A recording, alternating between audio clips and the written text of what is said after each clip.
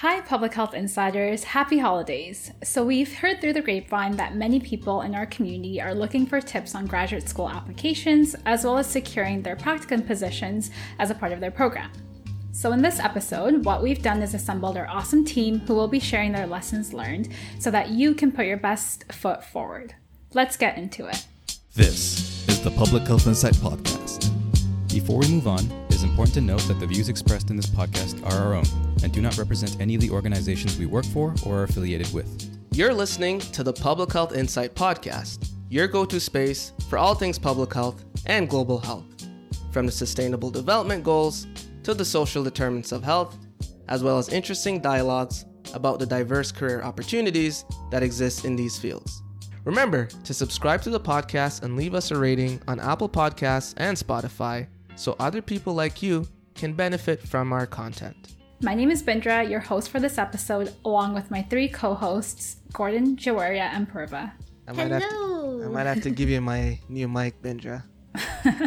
I don't deserve to keep my new mic after that fantastic introduction.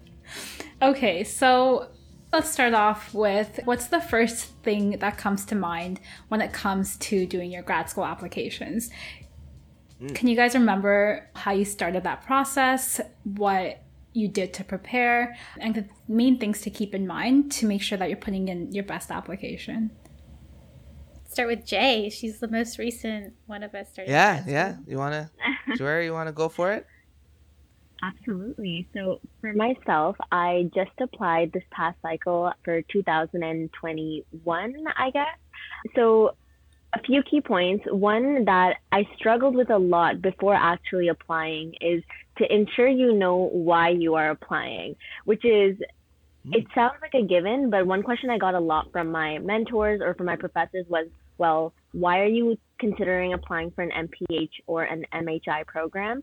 And I would think, well, isn't it obvious? Like, I'd like to continue my education. But the reality is that is not substantial enough to pursue a master's degree, and especially in my case, because it's a lot of work, it's a lot of commitment, especially when you're already working and are advancing your professional career at the same time. So one thing to really sit down and to brainstorm and create like a mind map is, what are the opportunities you feel that a master's is going to lead you to? Are you looking to delve more into the academia side of things, or are you hoping that it adds that next level to your professional career? And to also just think about your personal timelines and how that's going to fit in. Do they have virtual options? Do they have part-time options? Are those things important to you? And also just the mission of these particular programs at various universities. I think the main thing to keep in mind when applying is really doing your research into the schools and the programs that you're interested in, because that fundamentally shapes your entire program and like the degree that you pursue. You could do an MPH program at U of T and it'll look very different from doing it at McMaster. And that's just something to keep in mind, and to ensure you're applying to a school that you are confident that you'll feel safe in, and that'll give you the platform that you need to grow and flourish as a student and as a professional. Those are all really good points. And something else that definitely needs to come to mind, especially if finances are something that you need to consider. I really liked making a spreadsheet of all the things that I was all the programs I was interested in, and adding all the things that Joya said, maybe like a little mission thing. What does their practicum situation look like? How long is the practicum? Is there a practicum? How much the tuition fees are? Looking at the city that they're in itself. Maybe the tuition in Toronto is lower than the MPH at Western, but is it cheaper to live in London versus Toronto? Mm-hmm. Those are some things that definitely come to mind that I was dwindling down when I was looking at things to apply to. And just to go off of the bit that you mentioned, Jory, about really thinking about why you want to apply. I remember the first day of my master's in global health, the dean of the program, I think it was at our orientation, and she just mentioned, she's like, some of you guys might be here because you wanted to continue studying, didn't want to really know what you wanted to do after work. Obviously, everyone laughed because mood. Also, they were like, so many master's programs out there. Like, you could have done an MPH, you could have done a research-based master's, you could have gone into biology, genetics, or public health. Why did you pick this specific program. There are many options out there. So even if you're like, well, yeah, like I like public health or I like healthcare, it's why I picked MPH or a master's in global health. Okay, but why this one? What is it about this program that makes you want to apply there? And like really self-reflecting inward and being like, hey, why is it that I really want to do this? That helps so much when it comes to writing your letter of intent, which is a very daunting task. It's not an easy thing to write, even though it's not that long. It's going to be kind of like the backbone of your entire application. Why are you applying, and why do you think they need to like accept your application? Comes at the backbone of why specifically this program, and why, what can you bring to it? So having that little like key message there, and then making your application around it and using that key message as a way to narrow down on what you want to apply to, I think is like a great first step. Yeah, I think figuring out your story is so important. Like I remember that's something I did even before I started my applications. Like I really just sat there and thought about, okay, this is why I want to go into public health. These are the reasons why I may consider applying to public health versus other master's programs. And I think just realizing yourself why you want to pursue that helps you better frame your letter of intent when you get to writing it, right? I also really like, Prava, what you said about comparing. Like I did the same thing. I made an Excel spreadsheet and I just compared different programs to see, okay, this is what each one has, this is what each one requires, and this is how I can decide, which is the best fit for me. I think that's really important. I guess a question I had for you guys is, how did you decide these are the programs I want to apply to? Like, how did you shortlist, your top programs that you were sending in your applications to? I made a pros and cons list. I was way too methodical with it, I feel, but a pros and cons list of things that I really liked about the program, things that would make me not choose it if I got an offer elsewhere.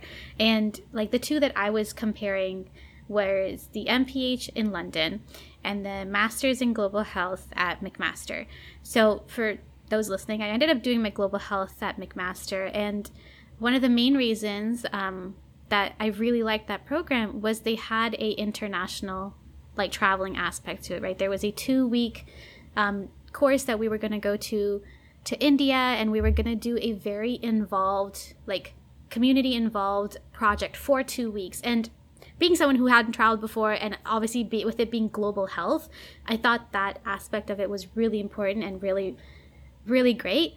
But the other reason that program was number one for me is because it was just more affordable. The MPH in London is really expensive, and you can't get OSAP for it. So while it has a great program, and I think the alumni support is incredibly better than it was in my global health program, there were just other aspects of it that I had to consider personally that maybe weren't something that other people had to consider.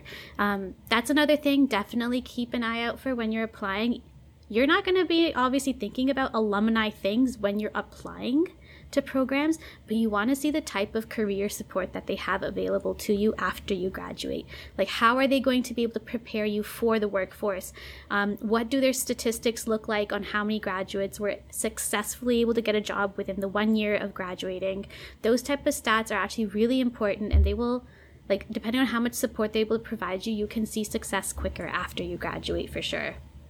Yeah, and even not just after your program, but even for practicum opportunities. I feel like some programs don't offer, certain positions at certain organizations. They don't provide you with access to certain practicum opportunities out there. And I think that's really important to consider as well in terms of what kind of network does a school have? What can they provide me with? And where do you envision yourself working? Like if you're if you apply to a program in a different province, do you think you're going to work in that province afterwards? Or do you think that you want to go to a program where in a city that you see yourself working in after you graduate? I think there's many different factors to consider. And at the end of the day, I feel like it comes down to what you prioritize and how you want to, pursue your career. Yeah, one of the things that gets a little bit mixed up in the shuffle when we're talking about stories or passion or purpose is the fact that even seeing something as opportunistic or advantageous is also a good thing. So what I mean by that is, if you're, for example, I went to Winnipeg, so Manitoba, no desire to work in Manitoba at all, despite my practicum supervisor's attempts recently to bring me back there to work. But strategically, I saw that if I went there, it would have given me an advantage in other things. So it's not necessarily that I was going there to work on infectious diseases and remain there or take advantage of the infrastructure that exists in that province. It's more like, how would I be able to explain the edge that I got from this? And that's something you could do retrospectively too. So you can do things thinking about it before, or you can look back and say, how has this experience given me an advantage in this new domain? And that's something that I feel like I've done really well with talking about pan-Canadian experience. That's a buzzword. And why is that pan-Canadian experience important to the job that you're applying for? So even though that's not something I intended to do from the outset, it's something that I can look back at and say, these are the reasons why I'm better for doing this experience. I just don't want people to think that don't make any moves until you have explanations for why you should do something. Sometimes the explanation comes after, but obviously you want to think through things before you do it. But you can also re-explain some of your experiences or reframe them so that it can help you out in the future. Yeah, think long term. Mm-hmm. So in terms of the actual application process itself... Oh, no. We have to talk about that? Yes. I feel like we should give people tips on, how they can make their application I feel like we need the to... best.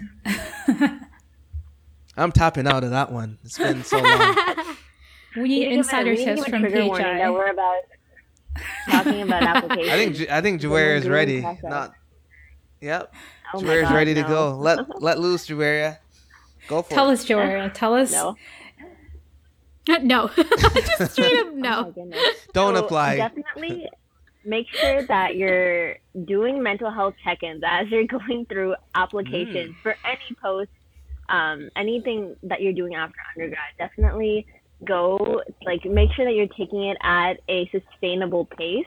I remember in second year, my clinical psych prof had said that the hardest thing that you'll do in your academic journey is apply for after undergrad, for master's and beyond. And it just gets harder every time that you have to do it because you just develop a sense of what you want to do. And it becomes even harder to fit all of that into one application, which is usually one single-spaced page of your entire life and everything that you want to do.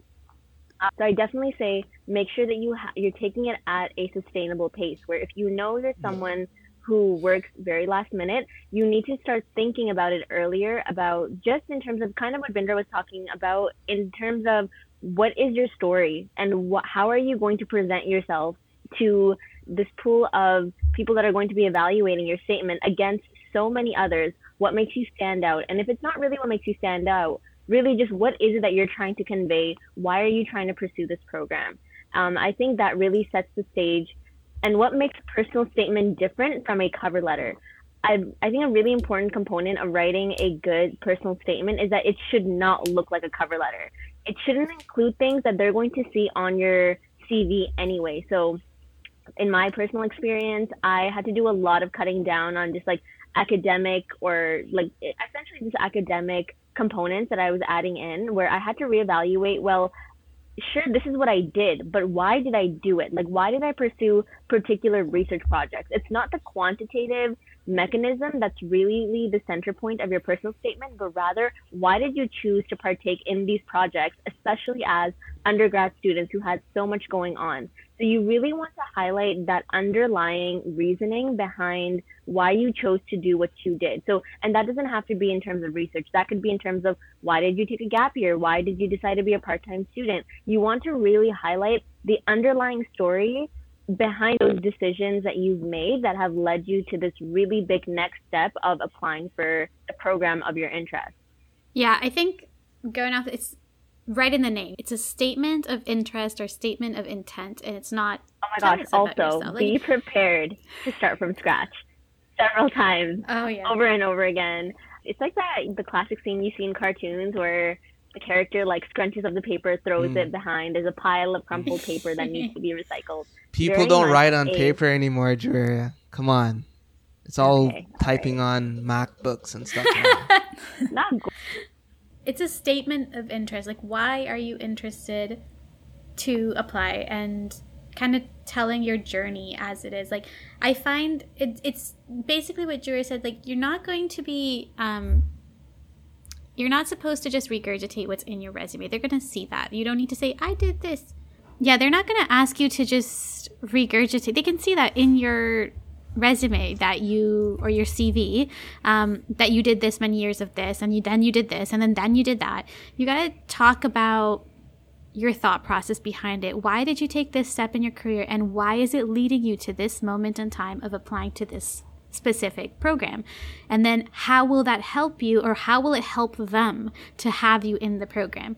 I'm not a big fan of, also, on total aside, you don't have to have an emotional, heartbreaking story to write a statement of interest. I think there's that almost like, I don't know if phrasing it is wrong, but buying out your trauma, almost. Like, you don't need to sell your trauma in order to get into a program. And I think a lot of people feel like, oh, so-and-so person had this to talk about and it made their application so strong. Or you'll see stories from universities where it'll be like, this person went through so many hardships and that's why they decided to go into med school, or that's why they decided to do an MPH. You don't need to have a traumatic story or background story to have a valid reason for you to apply or be considered good at what you want to apply for. So definitely keep that in mind. Don't try and buy out your trauma, or if you don't have something that you consider traumatic, like, that's okay. Just talk very naturally and honestly, kind of from your heart. It's an opportunity for you to do like almost like a storytelling about your statement of interest and why you want to go here. I really put yourself on paper. Don't worry about like, oh, this sounds like kind of personal, or this sounds like emotional. That's okay. The whole point of it is to show who you are and why you want to do this. Be very genuine while still being professional, obviously. I think that's my main thing. Like, really put yourself on the paper. Don't try and write what you think they want to hear. Because they can see through that, right? They can tell when you're faking your application, or because they've read so many of these. I think the admission committee knows what they're doing. And it's hard to fake your story, right? They're not gonna want you if they can see that you're not being genuine and honest. To have a unique application that stands out, you need to be yourself, because you are unique. Your experiences are not replicated by anyone else. Your experiences are not going to be the same as anyone else's. So to have a unique application, you just need to be yourself.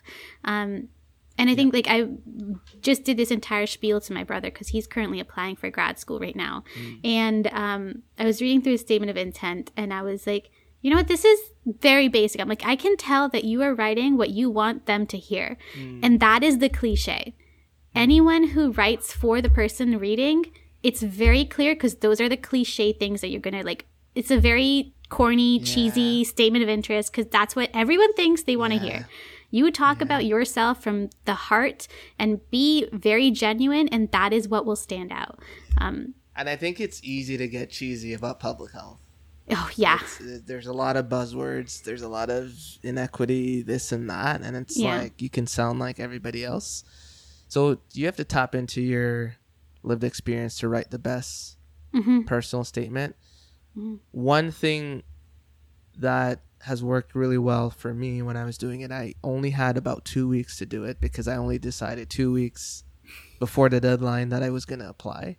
So I contacted my references, wrote something up really quick, but still went through a couple different iterations about there's things that you write that don't feel right, maybe either too personal or feels too wishy-washy. And as a person of integrity, you might go, no, I don't think I'm going to put this forward. And you'll go through a couple of those.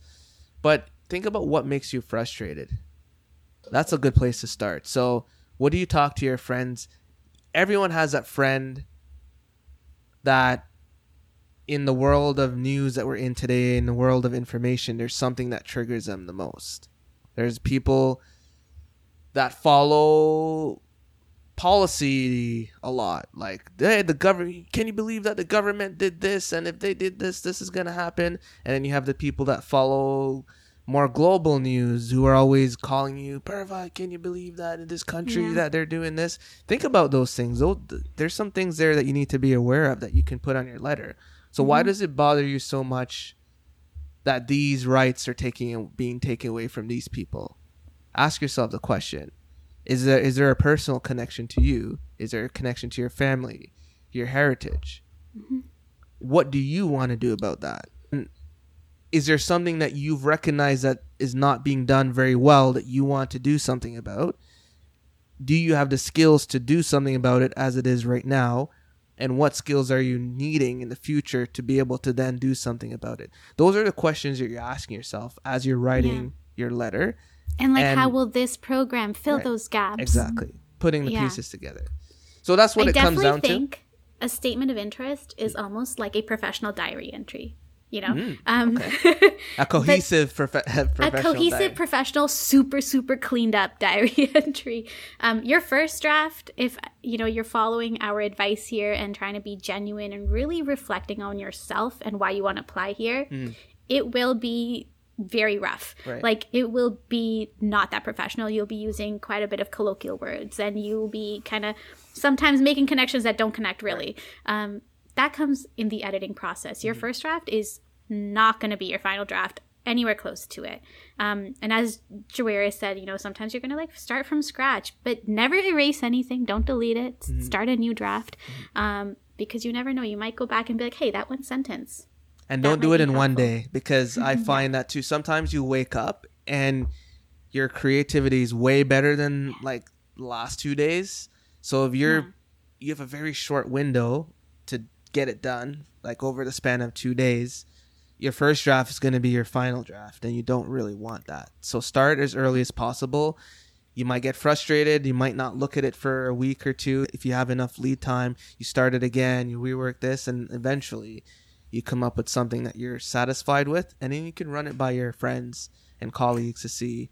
Obviously you might have some intimate details in there that you don't necessarily want to share with someone on LinkedIn that you don't really know very well, but you share it with your closest friends who you trust their opinion on, and maybe who have done it before, or your close colleagues, and they can give you some very important feedback.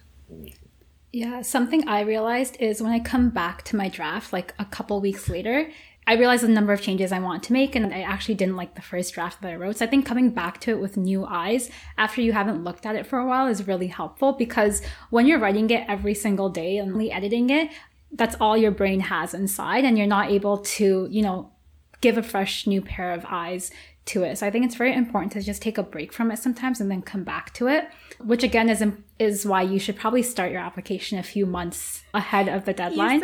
You said couple weeks and my eyes went. I know. Whoa. I don't know, Gordon, how you did that, but yeah. I also did mine in a month and a half. I really didn't start months in advance, so don't listen to me. No, I like writing. I do too. Fine. So I think that makes it easier. My brother started 3 months in advance. So it depends on your timeline of it. Just if I can veer away a little bit from the statement of interest, I think there's some confusion also when it comes to applying for grad school versus job applications. What's the difference between a resume or a CV? And does it need to be that different? And totally what kind of thing would you be applying to for a grad school application versus a job? I feel usually for the grad school applications, they ask for a CV and not a resume, because they want to see, the experiences that you've had to date that are not just professional based, but also academic based. I think that's really important to show how you are as a student and the things that you've been involved in outside of school. So I think when you're submitting your grad school application, I'd say majority of them require a CV, and maybe try to include more experiences than less. At least that was my experience, versus, how we talked about earlier, when you put in a resume, you want to include just what's specific for that job. I think there's definitely a distinction between the two. What if they have a cap? You can only have a 2-page CV. That's basically a resume, isn't it? Yeah, but not necessarily. So there's a couple things leading up to the answer. So which country? Different countries have different norms. Some countries will call a CV a resume, and they're exactly the same thing functionally. Some countries are very, very, very different. And then what academic institutions are you applying for? And always, when in doubt, ask the admin officers. what their expectations are for the application. So if you're doing it in advance and you're not sure, and the difference is very important for you, maybe you would do it very differently, always ask the question. Bindra's right. There are some grad programs, though, who are more like professional based. So like the Western MPH program is more of a professional based master's than like all masters is professional, but more like this purpose of this master's is to drop you in a job and you could do everything right away.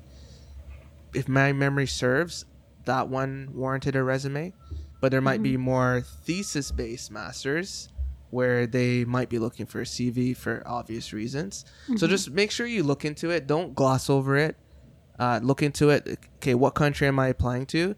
Google difference between resume and CV in Canada. And you might see a reputable source say it's the same thing, which it's not in Canada. But if it does, you can say, okay, cool, I'll submit the one that fits my experience better. Some of them might say, I did that once. Hold on, it's very different.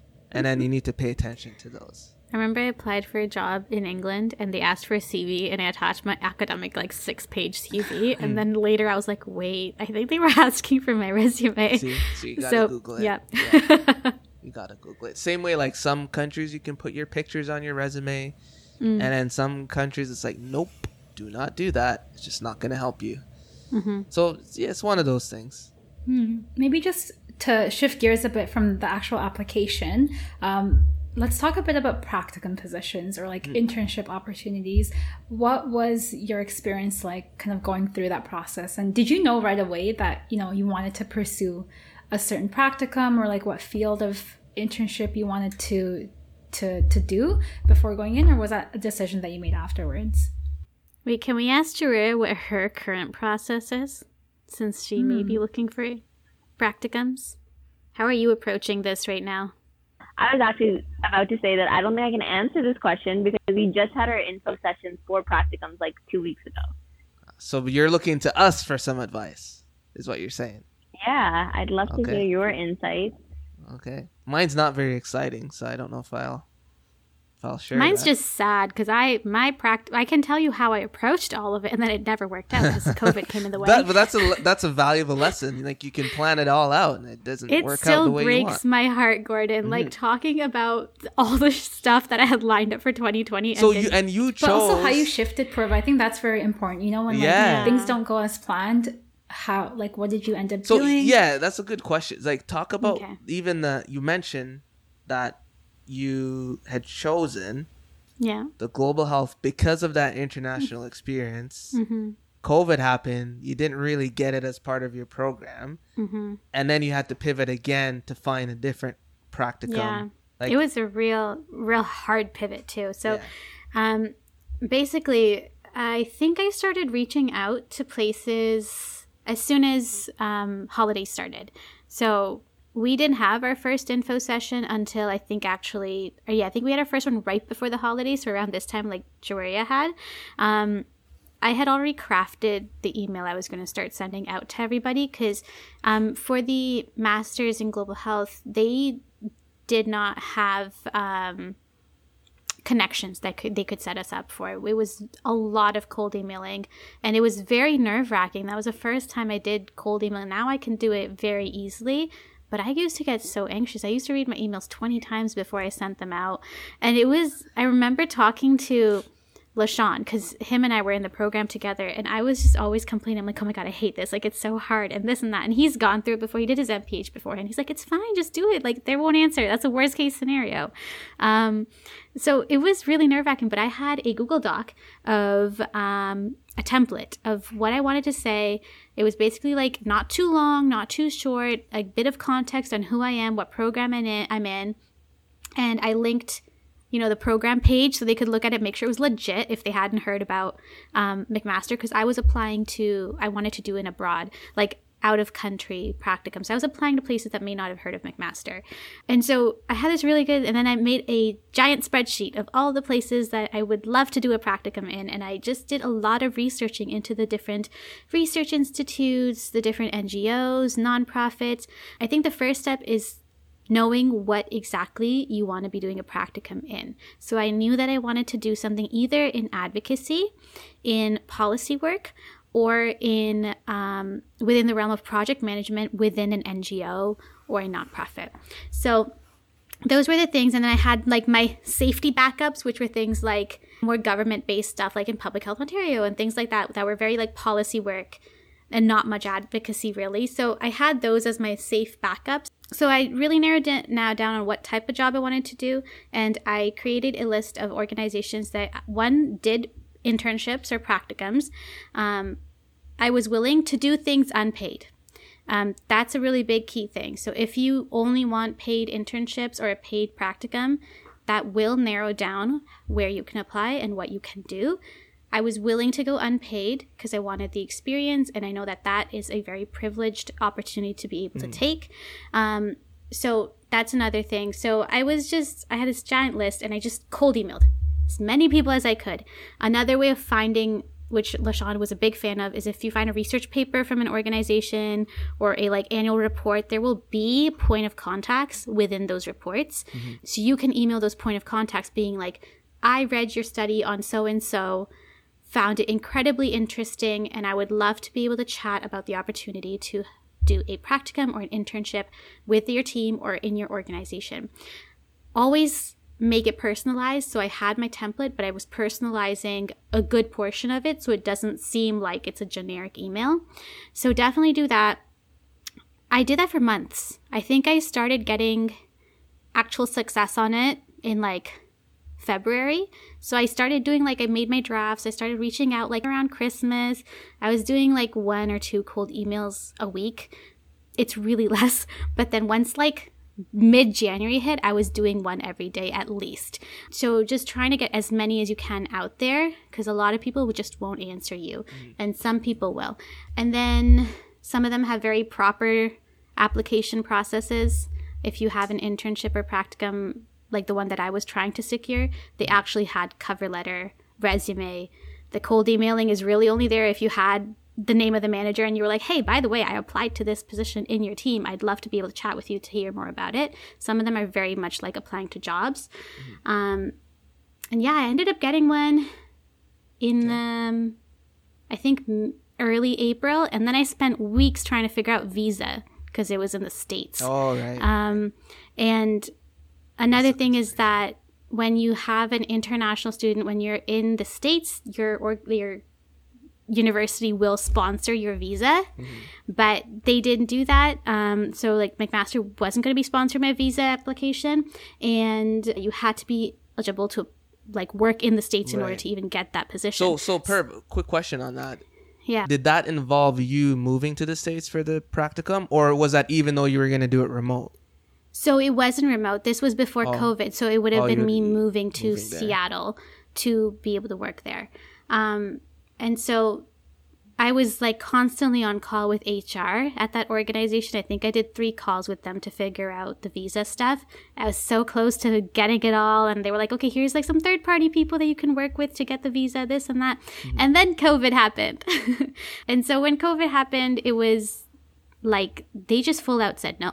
They said, this is against our policy. We don't do remote internships. We don't have the infrastructure for it. And we believe that remote internships will not give you a good learning opportunity. Right. So it just literally, they started doing remote internships within 6 months. So it was like I was like over here with my like super last minute internship, like in August, and I saw them start posting for remote internships, and I was like ready to fight.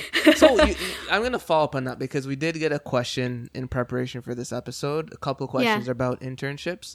So if you're able to say or comfortable saying, was that planned to be a paid internship? That one was. So it it wasn't paid. It did have a stipend. It did have a stipend. So basically, when we get questions too, and this is important for people who are all over the world looking to work in particular countries, understand that it's not as simple as just sending an email and say, yes, you can start tomorrow. You can have a lot of work visa situations there, especially if money is to be exchanged.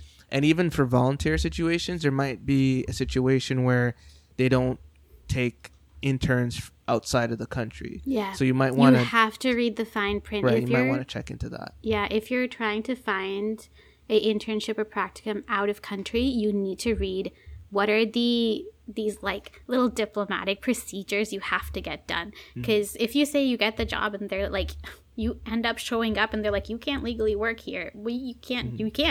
You just can't. So you have to look through all that stuff. Also, another thing with internships, okay? Yeah. What is an internship? Is it something that you do while you're in school, or you can do it outside of school? Because I always get confused when people maybe graduated 2 years ago and are looking for internships. Would it not just be you're looking for volunteer experiences or a job? Yeah. I'm not sure. They have professional internships, I think. Okay. Yeah, so you can get, again, when you go onto the internship posting or program, they have sometimes internship programs. They will have a really nice layout on who can apply and who can't apply. I've seen the ones where it's like if you graduated 2 months 2 years ago, ago, but I've never seen it that far out. So I know like the WHO one, for example, you can apply for 2 years since graduating. Yes. Okay. And I think internship in general is just implied with a mentorship, like an active mentoring aspect to it. So if it's a paid internship or a stipended internship, you're getting paid for the job that you're doing. But compared to a normal job, there's going to be a good amount of mentorship with it. And I think they also are more lenient with the fact that you're learning and you're not like a full working professional, you know? I think that's a bit different from practicum then, because practicum is only for if it gives you credit for school, if it's a part of your schooling. I think internship you can do after you're done schooling for an X amount of time, right? Though, isn't a practicum really just like people were applying for job positions as a way to get their practicum? Like a practicum is really a fulfillment from the school side of it.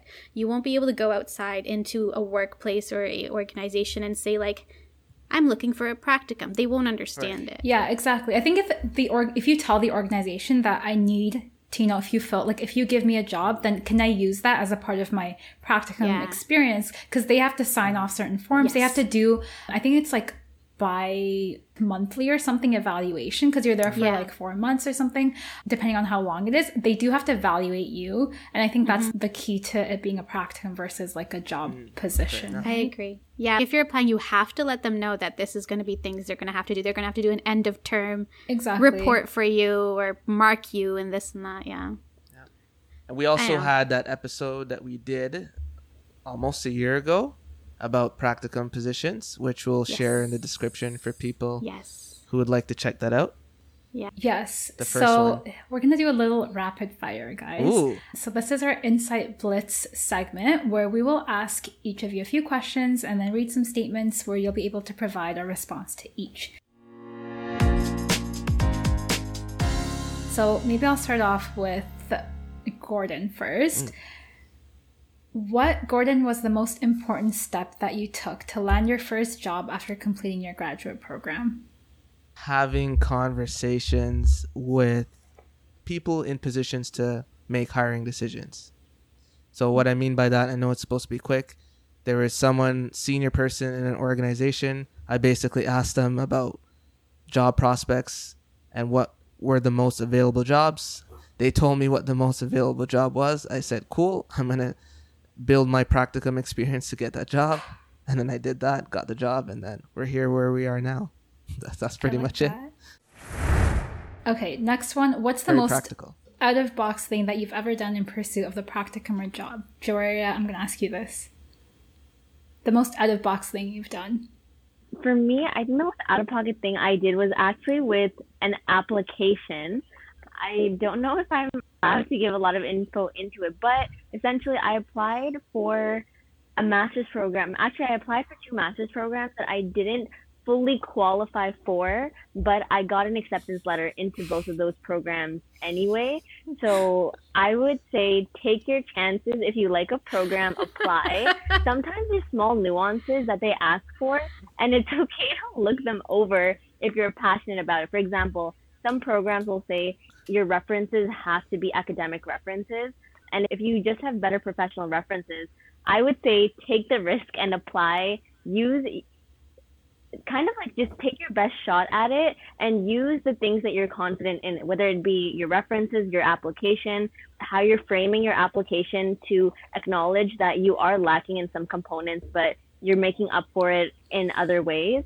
And to really just, I would say just go for it. And I think that's the most out-of-pocket thing I did. So basically just be a risk taker like Joaria. Joaria is the biggest risk taker on our team. I really think so. You have nothing to lose. Like the biggest L that you'll take is just not getting in, which is, you'll get over it. Life goes on. That's true. Getting a t-shirt with that, you'll get over it. Life goes on. Okay, Purva, what competency or skill did you wish that you focused on more developing while in your practicum or program? Oh gosh, so much. You guys, my practicum was what I wanted to do, really. But with what I ended up getting, I was doing a lot of things that were behind the scenes, like post research, qualitative analysis, and this and that. It's not my major area of interest. So I really wish I had advocated for myself a little bit more and given my supervisor the opportunity to set up a learning experience that would have been more fruitful for me. I understand she did me a big favor because I had to find something within 3 weeks, essentially. I think I could have really been I really want a more professional setting. I want to be able to sit in on some of these big meetings that you do with the ethics board or whatever you go through. I want to be more involved in the professional, people side of it and not just this back cleaning up your research and this and that, because that's what I want. I really wish I had advocated for my learning experience a little bit more. And even doing that would have been a really good setup for when you get into your job and advocating for, hey, I really want to tailor my job to doing more of this, because I work in a very small team, so I take on a lot of hats right now. I'm working a lot of different types of responsibilities. And eventually, it's taken me a while to be able to say, I want to do more of things like this, not things like that. So those type of skills and advocating for your professional development and your learning experience, I think is a skill that I wish I had the chance to, or I wish I had done during my practicum and program in general, really, yeah. I think if you're not advocating for what you want, if you're not speaking up, then you won't get what you want in your job, right? So I think that's a really important point for us. They can't read your mind. Okay. I wasn't expecting that. That was a good one. I want to put you in a hot seat a little bit, Bindra. So I'll ask you, how many job applications did you submit to get your first job after your MPH? Oh, okay. So my first job after my MPH, technically I got it right. It was my practicum position. They just extended my contract and gave it to me. Oh, nice. But my job after that, when I was looking to go outside of my practicum organization, I remember I made a whole Excel sheet and I was organizing myself in terms of applications and interviews and things like that. And I remember I submitted 50 applications, got 10 interviews, or maybe that's pretty good. 9 interviews, a bit under 10. And then I had gotten 2 of them and I had to pick between 1. So that was the outcome of it. But I remember it was a very rigorous process. And I was very picky in terms of this is the type of job I want, because I was leaving a position I already had. I was trying to look for something better. Were the two very different? They were very different because my practicum was more government. It was more public health unit, health promotion, whereas I wanted to expand more into research. So I'm I want to explore the other side of public health and go more into research. And so I really shifted gears and decided to look for very different positions after that.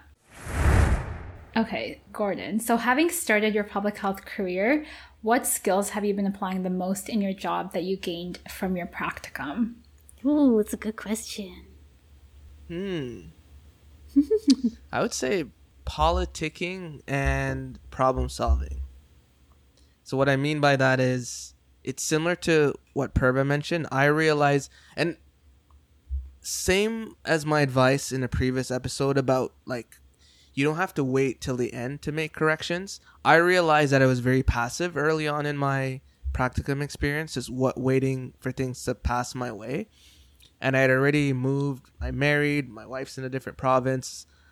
And then I realized I didn't come here to waste time and I don't want to regret things and I have enough time to change things.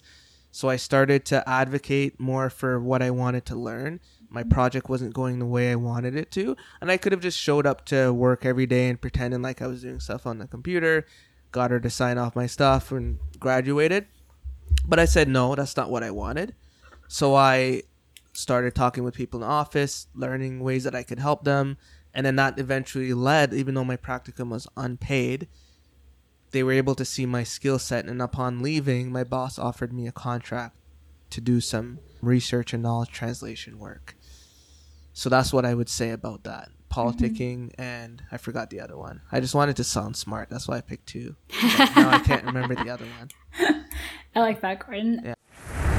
Okay, so the last question is for Joaria, because she's the most early on in her career right now. And the question I have for you, Joaria, is what competency or skill set are you looking to develop for the future as you develop your career? I think for myself, I'd say personal and professional sustainability, where both in terms of academic or professional choices, because for me, the work I do, the research I do, as well as being an MPH student, everything is geared towards public health and health promotion. So just making decisions that are both practical, but also sustainable. As we've heard of like from our team today, it's a matter of making decisions that serve your best interests, but are also just sustainable for the way that you want your professional life and your personal life to flourish over time. So definitely something I'm working on is just making sustainable choices that don't overwhelm me in the future, and I'm not taking on more than I can actually be responsible for and do in an efficient way. It's a very intimidating process, grad school applications. I know we sometimes do it to like, we don't know what to do next, let's do grad school, but it's not easy, and I'm glad we can provide some tips today. Again, as Gordon said, there are previous podcast episodes that we've done that will give you further insight onto practicums, applications, things like that. Yeah, I think this has been a really good, like, nice Kickstarter for people who are looking into and just looking for some tips. Yep. Stay And you remember, when you're doing applications. Yeah, and I genuine. like your point, Perv. It kind of touches on beginning your applications, completing them, getting in grad school. Those are all milestones, but you're nowhere near the end of the road. So you can exhale for a bit, celebrate, and then you have to figure out what the next steps are pretty quickly after that. So don't rest on your laurels too long, but you need to think about what the next steps are. Yeah. It's just the beginning of your The journey. beginning of the beginning of a journey. Yes. Think long term. Like, even when you're applying for an application, like practicums, you're going to be thinking long term. So you have to sit on that. Every experience counts. You Yeah. can always use some sort of skills or whatever you've learned from a certain experience, whether it's like a 4-month practicum or a 2-year position. Even if you didn't enjoy it, you're going to gain something out of that to benefit you in your career in the long run. Yeah, attitude's important. Some programs that have internal practicum options, you know, if there's one position and everybody has it number one and there's 50 people in the class, there are 49 people that are not going to get their number one position. Yeah. And you have to figure out what that looks like after that. So make the best of what you get. The practicum is not the end of the world. If you don't get what you want to get, you have to maximize the opportunity that you get and work hard for what you want, but work well with what you get. And roll with the punches. Roll with the punches. It's not in. We're It's just not throwing easy. out cliches out there. It really is. Life's Roll like with a punches. box of Be yourself. chocolates. Life's like a box of chocolates. Be willing to Bert. pivot if anything happens Oh. that's not according to plan. Pivoting. Pivot. All right. Just put the gif of Ross. Okay, and that's a wrap, everyone. I don't know how to close this off. Blooper. So that's a wrap from Bindra. Oh, are we saying our names? I thought you were saying them for us. Gordon, Joaria, and Purva. Thanks everyone for listening. We hope that you were able to at least gain a few tips for applying to grad school, for applying to your practicums, and just framing your career journey onwards. We hope that you found it helpful, and stay tuned for more episodes. Happy holidays. Peace. Bye. Thank you for listening to the Public Health Insight Podcast, your go-to space for informative conversations, inspiring community action. If you enjoy our podcast, be sure to subscribe and leave us a rating on Apple Podcasts or Spotify. See you in the next one.